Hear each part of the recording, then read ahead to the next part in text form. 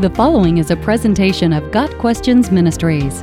What is the account of Annas and Caiaphas? Annas and Caiaphas are two high priests mentioned during Jesus' public ministry. Luke 3 verse 2. In that period of history, high priests were installed and removed by Roman rulers. While it is not recorded in the Bible, the tradition is that the Romans had deposed Annas and made Caiaphas the high priest.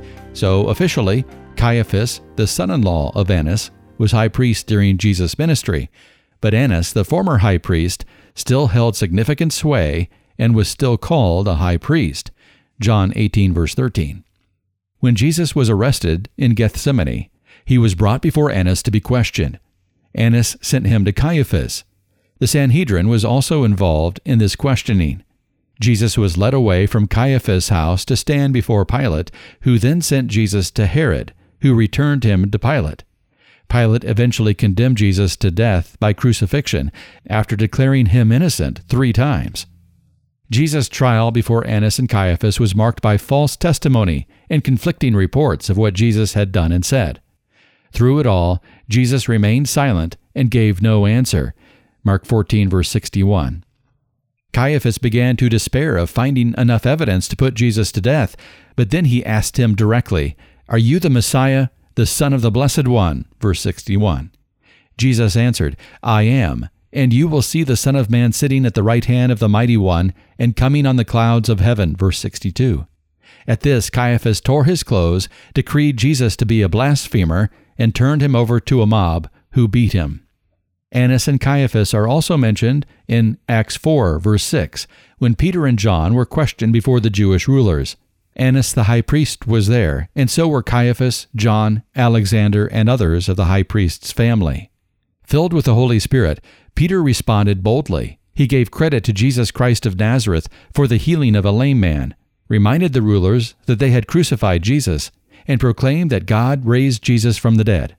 Peter also declared that salvation is found in no one but Jesus. Acts 4 verse 12. The Jewish authorities were astonished by the disciples' demeanor, particularly given that they were ordinary men, and recognized the disciples had been with Jesus. The rulers had been greatly disturbed because the apostles were teaching the people, proclaiming in Jesus the resurrection of the dead. Acts 4 verse 2. And they wanted to halt the spread of the movement. So despite the obvious work of God, they charged Peter and John to stop teaching in Jesus' name. The disciples refused. The rulers threatened them further, but could not punish them because all the people were praising God for what had happened. For the man who was miraculously healed was over 40 years old. Acts 4 verses 21 and 22. Significantly, Caiaphas had unwittingly prophesied regarding Jesus' death. When the Sanhedrin was plotting to kill Jesus, Caiaphas spoke up, "You know nothing at all. You do not realize that it is better for you that one man die for the people than that the whole nation perish." He did not say this on his own, but as high priest that year, he prophesied that Jesus would die for the Jewish nation, and not only for that nation, but also for the scattered children of God, to bring them together and make them one. John 11, verses 49 through 51. Though both Annas and Caiaphas plotted against Jesus and sought to inhibit the spread of the gospel, both were used of God to further his plan. Caiaphas was right. It was good for one man to die for all the people. Because that man died on our behalf, we can be granted eternal life through faith in him. Got Questions Ministry seeks to glorify the Lord Jesus Christ by providing biblical answers to today's questions. Online at gotquestions.org.